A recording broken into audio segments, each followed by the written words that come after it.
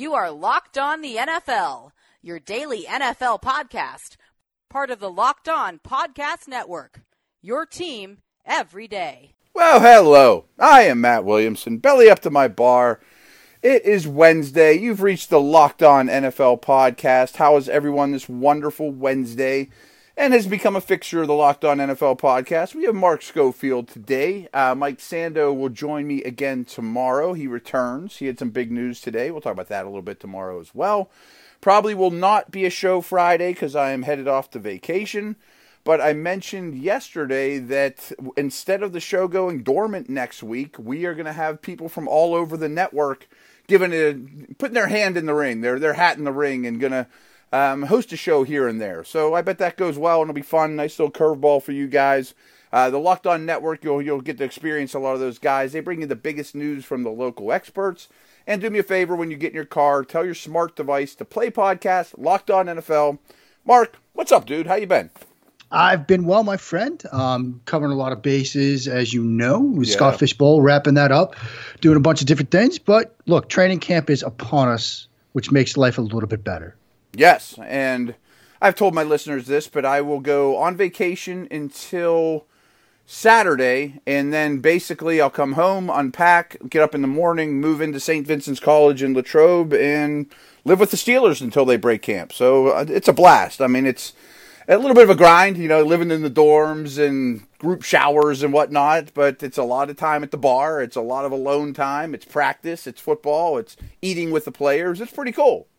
Yeah. I mean, look, if you can't actually be going through doubles yourself, but at least you get to sit there and watch it, and you don't have to go through doubles, which is great. Which that part's nice. Yeah, and I get to just kind of analyze them and sit back and tell them that they're not any good, or boy, they look good, or whatever. Yeah, exactly. Do a 2-hour radio show a day. Not so shabby. Good work if you can get it. You recently wrote a Kirk Cousins piece. I haven't read it yet. What site is it for? Because you write for about 100.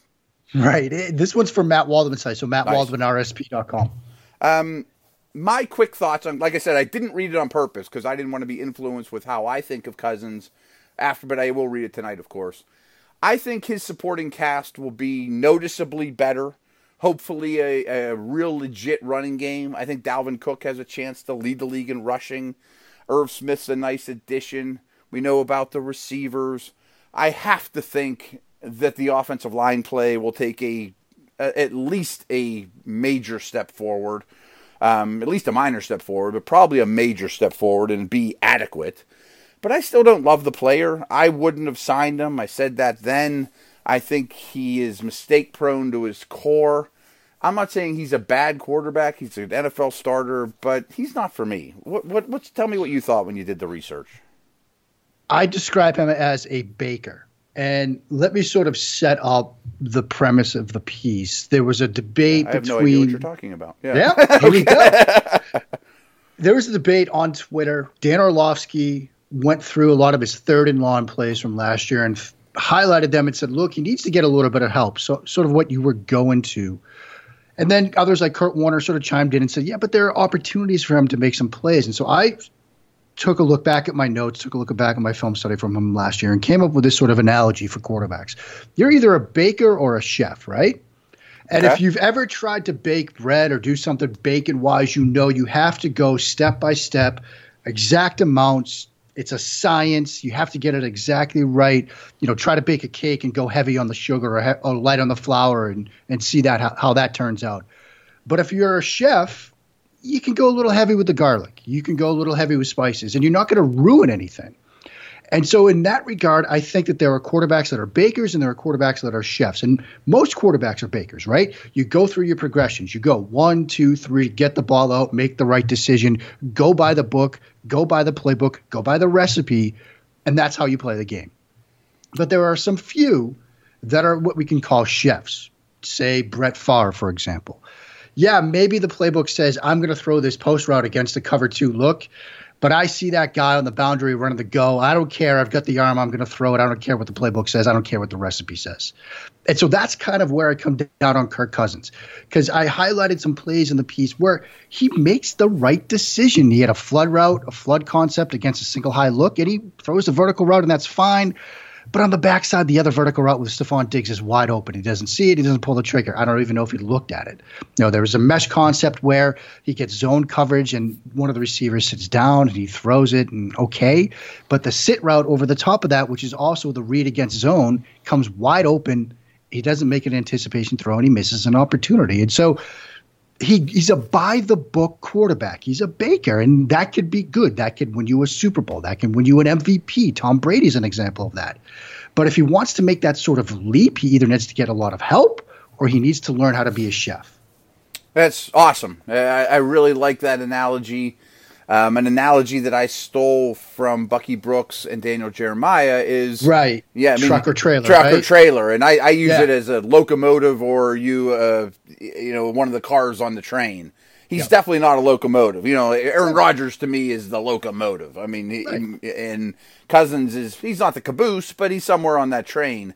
That's well said. How many chefs are there? Right. Or locomotives or whatever. I mean, maybe Mahomes, Rodgers. Then where do you go? Maybe you could make a case for a Wentz because he's a guy that can sort of create a Wilson, but beyond that, there aren't many.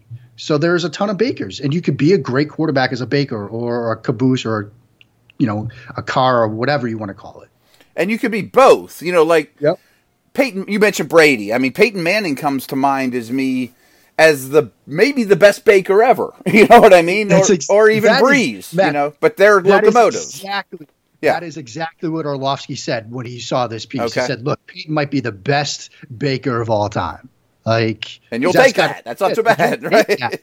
You could, again, and, this is a lot of people sort of in Vikings land when this came out. They said, it's a hit job on Cousins. It's saying he's a bad quarterback. That's not what I'm saying. I'm just saying, there are two different kinds of quarterbacks. This is what he is. He could win a Super Bowl this way. I'm not saying that all chefs are good.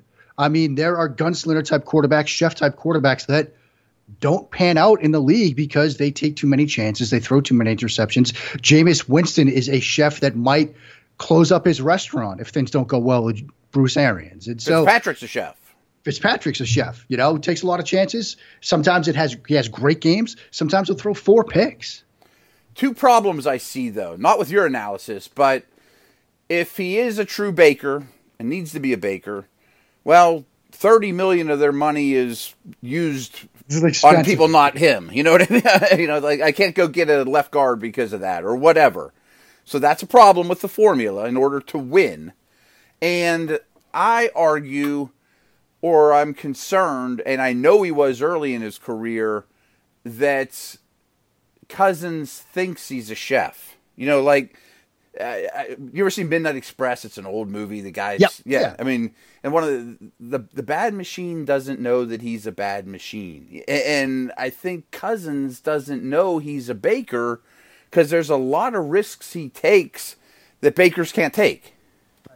Yeah, I think that's a tremendous point, Matt, about Cousins. And what's interesting is his sort of tenure in Washington kind of ebbed and flowed between him not being the chef that Gruden wanted him to be, and then him taking some chances that he probably shouldn't have. I remember a game, it was against Dallas, I think a couple of years ago, where Gruden dialed us some stuff in the downfield passing game, and Cousins didn't take those shots, and Gruden called him out after the game. He said, look, we had designs, we had stuff open downfield. Quarterback either didn't see it or didn't want to throw it. And that's, being a Baker almost to a T. Almost to a fault.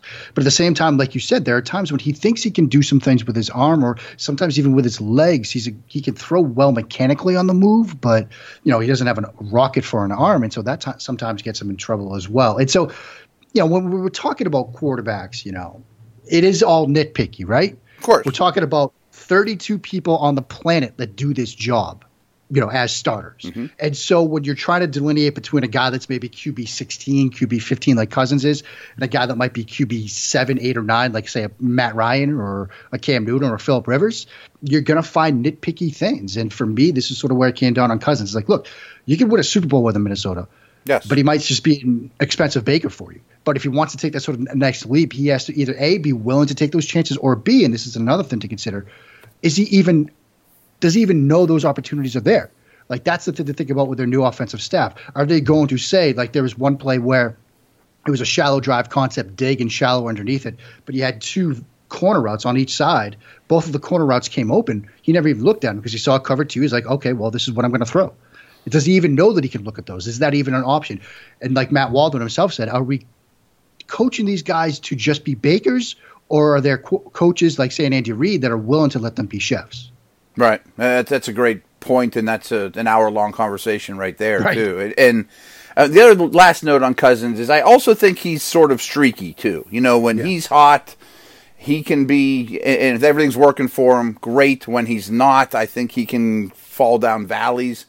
And like you said, I mean, the Vikings are going to be a good team. They're not going to be 4-12, you know, I mean, assuming they stay reasonably healthy. But if he gets hot, like Eli did at certain, splashes of his career, or Flacco's playoff run, he could certainly win you a Super Bowl, like you said, if he gets hot at the right time and plays his game at the right time. Yeah, I think that's a good point. It was interesting. Somebody put out his stats under pressure last year. Apparently, he faced pressure a ton. Oh, sure. But he was better than I expected. And we know that offensive line was bad last year. I mean, the left guard spot was a revolving door at times. But historically, the book on Cousins is that he's not great against pressure, but his numbers were actually better than I thought they would be. He had an interception against the Saints, I believe, where he got blitzed and threw a pick 6. But the numbers were better than I thought, so I'd have to take a look at that again. But we'll see. Again, they got more help around him. They got some help on the offensive line. Everybody knew they needed to go offensive line at some point in this draft, and they did. So we'll see. With some pieces around him, maybe he becomes a little bit better of a chef, or more of a chef than a baker. Yeah, that's great stuff. Folks, let's talk about sex. Good sex. Remember the days when you were always ready to go? Now you can increase your performance and get that extra confidence in bed. Listen up. Blue Chew. BlueChew.com. It's blue like the color blue. Blue Chew brings you the first chewable with the same FDA-approved active ingredients as Viagra and Cialis, so you know they work. Take them anytime, day or night, even on a full stomach. And since they're chewable, they work up to twice as fast as a pill, so you can be ready whenever the opportunity arises. To me, that's the only way to go. I don't understand the other method. Now, this isn't just for guys that can't perform. It's for any of you guys that wants extra function to enhance their performance in the bedroom. Blue Chew is prescribed online, shipped straight to your door in a discreet package, so no in-person doctor visits, no waiting in the pharmacy. Best of all, no awkwardness. They're made in the USA, and since Blue Chew prepares and ships direct, they're cheaper than a pharmacy, and this is what you got to do to get it. It's only going to cost you $5 shipping, but you go to BlueChew.com, that's BLUE Chew.com, use our promo code LOCKEDON, all one word, and you get to try it for free. Again, only you have to pay the $5 shipping, but you get much more product than $5 worth, that's for sure. Blue Chew is the better, cheaper, faster choice, and we thank them a great deal for sponsoring the podcast. You mentioned early in the show, Mark, that the Scott Fish Bowl pretty much was a week of fun, maybe even more. I still have a pick or two left in our bracket, but basically it's done. And I was wondering, do you have your team in front of you by chance? I do, my friend. I have it pulled up. I am done. The draft is done for me. It is locked and loaded, and I am looking right now at a team that is destined to finish somewhere in the middle of the pack. Oh, okay. I knew you weren't thrilled with how it went a week ago. Well, I mean, look, I think I made a ton of great picks. I like it. According to my fantasy league, it's the second best draft in our division. Although I went through those, and it was literally, if you picked first, you got the best grade. If you pick second, you got the second. So right. At first, I was like, oh, man, this is great. I'm like, oh, well. But, I mean, I love the team. But, look, you're going up against what? 1,199 other people? Like, it's going to be hard to even make the playoffs. Yeah. But I like my team. But certainly fun. And it was my first time doing any kind of mock for fantasy yet this year. So it gives you a better idea of where things are going and what the consensus is. Let's go position by position and compare our quarterbacks, running backs, wide receivers, etc. Cool with you? Cool with me. The quarterbacks I ended up with, again, this is a super flex league, so I'm going to start two of these guys every week. I put a stress on it for sure. I ended up with Wentz, Winston, Mariota. I mean, I like your quarterbacks more than mine. Okay. But, like you said, this is a super flex league. I sort of went late, and we talked about this in last week's show. There was, my first quarterback, I took him in the 7th round. He was QB 20 in my division. We had Mahomes at 4 overall, Baker at 9 overall, and Watson at 11 overall. I mean, there were 3 in the first round.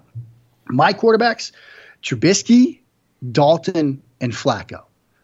It's not a great group. At the same time, I think we all agree that. you might get something out of Dalton. I think Trubisky is a decent enough quarterback for this. And who knows what you're going to get. Look, they're going to tailor an offense to Joe Flacco that is going to be suited to what he likes to do.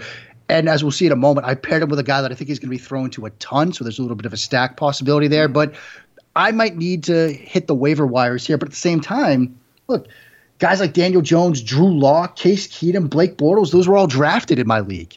Like even the waiver wire at the quarterback position might be thin for me. Yeah. I mean, someone like a Nick Mullins from last year might pop up. Or there will be somebody, I thought with that my last pick about taking Nick Mullins just because I like him, but well. However, you kind of did the late round quarterback approach, and I do like that Dalton pick. I think that's a very sneaky one. So my hunch is your other positions will probably be stronger than mine. In this league, you can start between 2 and 6 running backs. This is where I invested. I ended up with David Johnson, Dalvin Cook, Aaron Jones, Tevin Coleman, Jordan Howard, Carlos Hyde, Mike Davis. That's a good group. That's a good group. That's a solid group. I mean, I've got Ezekiel. He was my first pick. Yep. I came back with Leonard Fournette in the 4th round. I think he could have a good year. Two really good guys there. I like Miles Sanders, got him in the 10th. I got Kareem Hunt as some depth down the road. Mm-hmm. I think that's a nice little addition. And then I closed it out with Theo Riddick late. So I kind of went light at the running backs because I went heavy on them early. But it's a solid enough group. I feel comfortable with the running backs there. Yeah, I like your group quite a bit. I would think a lot of it for both of us maybe hinges on our number 2 running back. Can Cook and Fournette stay healthy? If they stay healthy, we'll be in good shape. Good shape, yeah. Receivers, I only have 8 of them. You have to start 3. You can start up to 7. This is where I really cut corners. And I have Allen Robinson as my best receiver. I know that's weak. Sterling Shepard, Anthony Miller, Deshaun Hamilton, Devontae Parker, John Ross, Chris Conley, Hakeem Butler.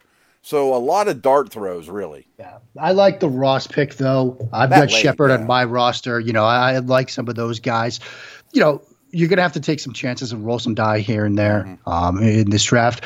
My receivers, I got AB to fall to me in the 3rd round at the top of the 3rd round, which I love. So I got Antonio Brown, Robert Woods, Tyler Lockett, Sterling Shepard, Emmanuel Sanders, Michael Gallup, Adam Humphries, Cole Beasley, Taylor Gabriel, and Travis Benjamin. I went deep at wide receiver. And you'll notice there a couple of slot receivers, which, I was thinking that. It's a half PPR, so slot receivers get somewhat devalued, but you get a first down bonus and you get a 50-yard bonus. And you could see some situations where they don't get, a ton of catches, points from catches, but they get a bunch of first downs for you. They hit 50 yards for you. And those games could add up with guys like Beasley and who I really like. I think Buffalo's going to use him wisely, and Adam Humphries. And so that's my wide receiver group. I like it. I give myself a ton of options. And having AB at the 3rd round, I think, was a nice little pick for me. Yeah, no doubt. And you find in this league, it can be hard to field a starting roster, especially with bye weeks. I mean, I've mentioned how many guys you have to start in this. I mean, there's 22 roster spots. So a guy like Humphries doesn't sound exciting to you fantasy people, but I bet you start him 10 weeks of the year. You know what I mean? Yeah. I mean, and then you get some matchups. You find a defense that's struggling against slot receivers. Maybe you're excited to, start them that week. I mean, again, you want to give yourself some options at a couple of different positions. And I think I've done that. I think you did that as well. I really like Shepard this year. Yeah, I think that he's in a nice little situation. Obviously, they're going to want to stop Saquon. Golden Tate's going to get some attention. Ingram's going to get some attention. If it's going to be a West Coast offense, I think that fits his skill set.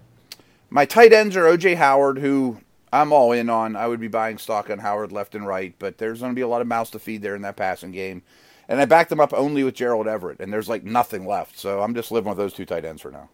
Yeah, tight end, again, you get a tight end premium because while it's half PPR, it's full point for tight ends. You get some other bonuses too at the tight end position. So I was lucky. I know when we talked about it, I mentioned I had Kittle fall to me with my 2nd overall pick. He fell to me at the 211 spot, so I went tight end with my 2nd pick. And then I backed him up with Noah Fant. I got him in the 11th round to pair him with Flacco, which I thought was nice.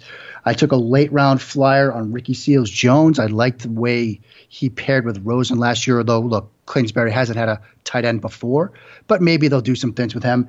And then perhaps my favorite pick of the entire draft. And I know I'm the host of Locked On Patriots. I made this pick with absolutely zero inside information. But in the 20th round, tight end 38, Rob Gronkowski. Wow. Someone just took him in our draft too, and I'm like, really? That was pretty smart. But, at this point, at the guys are terrible. Round, it's like, yeah. I mean, my picks after that were Theo Riddick and Travis Benjamin, and my pick before that was Taylor Gabriel. I mean, the guy that went, after Gronk, or actually right before him, was Ryan Tannehill. I mean, you're taking full-on flyers at that point. If he comes back and is healthy enough and starts playing, say, in week 8, week 9, fantastic. I got him in the 20th round, one of the best tight ends to ever play the game. If he doesn't come back, I was probably going to be dropping that person from my roster anyway, in all likelihood, so why not? Yeah. And I'm sitting here with my fingers crossed hoping Brashad Perryman falls to me in this round. Who cares? I mean, might as well. Thin. When you're drafting with smart people, when you're going in, 18, 19, 20 rounds deep with 12-team divisions, it starts to thin out. I mean, like I said, Case Keenum got drafted, Drew Lock got drafted. Things like this happen. Yeah, absolutely. Quick break, and then there's 2 college draftable quarterbacks I want to discuss with Mark here in a minute. All right, Mark, I know nothing about Joe Burrow from LSU. I mean, I know the name. I know he's LSU starting quarterback, and that's about it. I've noticed there's some buzz lately. Fill us all in. Every draft cycle, there's that pro-style quarterback, right? And I think we even had that same discussion with Nate Stanley when we talked about him a couple weeks ago. Burrow might also fit that mold. And I've actually talked to Tony Rakopi, who's a quarterback coach who was down at the Madden Passing Academy, where Burrow was one of the instructors as well. I talked to him about Burrow when I was studying him. I asked him his thoughts, and he said, look, he's got a great arm, coach's kid, knows the game well, really smart. I studied I just got done studying 2 of his games. I studied his first game for LSU, against Miami, their first game of the season, neutral site. Miami was ranked number 8, although we all know what, preseason rankings are worth. And then their signature win against Georgia. And his numbers weren't spectacular. In that Miami game, he completed like 11 of 24 for 140 yards, like rather pedestrian numbers. Against Georgia, it was something like, 15 of 30 for, I think, 200 yards. No touchdowns, no picks in either game. But I think there's some things about him to like. You see him, running sort of the under center play action back to the defense type plays that you like to see, where it sort of stresses the process and speed. You see him making some downfield throws with touch. You see him making some dig routes, intermediate route throws with velocity. You see him showing some quick process on quick game type concepts. They run a lot of tosser, double slant, a lot of Ohio, go flat. And he's making those reads quickly and getting the ball out quickly. I like his composure in the pocket. Got blitzed a lot in both of those games. Georgia especially, they love to bring pressure. Kirby Smart does. And he's moving around. He's calm. He's cool back there. He's not letting it phase him. He's not rushing things unnecessarily. Are there things you'd like to see him improve upon? Certainly. I mean, both games he struggled to hit 50% completion rate. And now he did have some drops and things like that, but there are also some poorly placed throws that I'd like to see him, fix and correct. I think there were some times when he bailed the pocket when he didn't need to. There were some throwaways that he made that I didn't think he needed to do. There was a play against Georgia where that Mills concept, sort of post and dig underneath it, he had the post route. He was looking right at it. The safety jumped the dig. Post goes over the top of him, which is the throw you want to make. But he comes off of it and bails and makes a throwaway attempt and almost gets intercepted. And so there are things to clean up. But again, summer scouting is all about like baselines. And there's something here with him. There's something to work with. And I think if he shows you some steps in the year ahead, he's a guy that I'm not saying he's going to get first round buzz or day 1 buzz or day 2 buzz maybe. But he might be that guy that, say, comes off the board early on day 3, like a Ryan Finley. You think, hey, they could have something here if, their situation doesn't pan out at the quarterback spot. Sounds like a baker. Yeah. Sounds very much like a baker, my friend. I mean, not seeing a lot of chef with Joe Burrow right now. No. Next guy we're going to talk about, though, he's a chef. Or that's at least Shea Patterson. He's in chef school. He's in chef school. Okay. Yeah. That's what I've seen of him, too. Yeah. Tell me all about Shea Patterson. I mean, he may need to be a little more baker, right? Yeah. I mean, look, he obviously, transfer guy. Now he's playing under Harbaugh. He still has that sort of gunslinger aspect and mentality to him. He almost wants to force and create too much. And at times, look, Baker, as in Baker Mayfield, would do things like this. When I studied Baker, I wrote a couple of times a piece called, the conundrum of comfort and chaos, or it almost seems like he seeks out the chaos in the pocket. When he would have an early read or an early throw, it's like, I can throw that flat route, but nah, I'm going to wait in this post route, and I'm going to see if that comes open. If not, I'm going to run around and do something. Baker had flashes like that. Patterson has flashes like that as well. Now, we all know what Harbaugh wants to do. He wants you to be more structured, Baker, West Coast-like. Go through your reads, make your throws, get the ball out on time. And he showed bits and glimpses of that last year at Michigan. He's kind of like a quarterback divided against himself right now. He's trying to figure out who he wants to be and who he is. If he settles in more into the structure, like I think he will in this year ahead, now that it's his second year in it, I think you might see some nice things from him. He's a fun player to watch, but he has to sort of walk that line with who he wants to be and who he thinks he is. It sounds like, the little I know of these guys, Harbaugh would gladly trade Patterson for Burrow. Look, though. Orgeron and Harbaugh would love if they could trade these two guys. Okay. The amount of times when I saw Orgeron just roll the dice on 4th and short, I was stunned. And look, we all know the numbers say you should go for it more on 4th down, but I didn't watch a ton of LSU live. But seeing how aggressive they were on 4th down play calls and things like that, I'm like, yeah, he'd like to have a little bit more of a gunslinger type guy, which would be Patterson. And Harbaugh, we know what Harbaugh values at the quarterback position. He'd probably love to get his hands on Joe Burrow. Very cool. Mark, this was a blast. You get the week off next week, and then by then there's going to be a lot of football Actual going on. football. Yeah.